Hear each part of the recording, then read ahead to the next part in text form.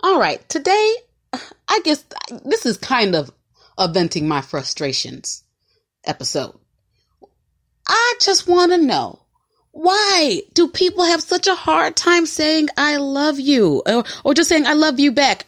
Now, I have to admit, not everybody is as loving as I am. Like, not that God created me to be better or more loving than others.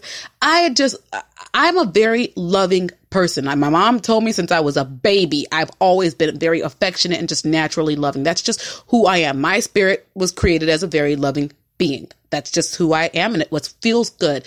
I feel good when I'm sharing love and I'm showing love to those who I come across and people who are in my family or just friends or people I don't even know. Like I will literally tell people I don't even know that I love them.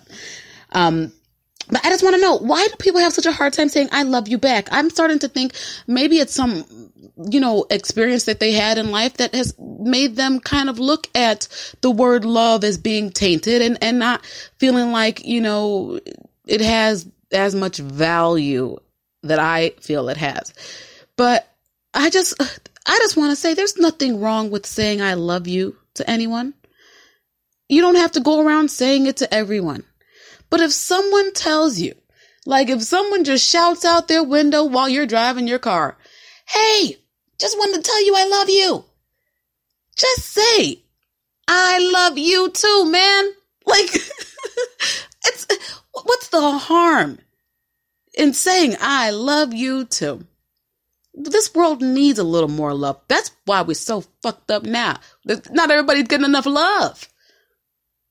I don't want to make this some kumbaya, let's join hands in a circle and kiss each other meeting. But I want to say is if somebody tells you that they love you, even if they don't know you, just say, I love you too. There's no harm in that. If it's painful, if it's physically painful for you to actually say those words, then fine.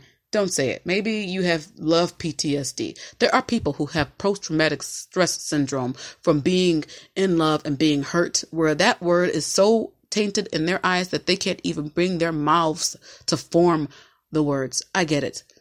But if you have not had that much of a traumatic experience for you not to be able to say, I love you, try to say I love you to everyone as often as you can. There's one thing my friends and family will tell you is every time they speak to me, there's not a time that I do not tell them I love them. I always let it be known that I love them. If there's one thing that I want to bring into this world, it is more love, care, and understanding. And if there's one thing that this world needs most, it is that. So, they say be the change that you want to see in this world. If you want more love in this world, then you should start being more loving. Don't be afraid to say I love you to people.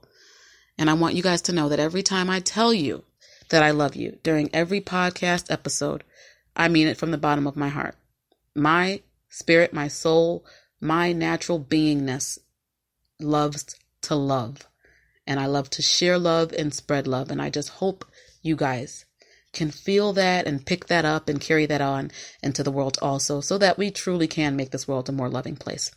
All right, you guys, I love you guys dearly. Thank you so much for being with me. I hope you guys have a wonderful day, afternoon, or night. Goodbye.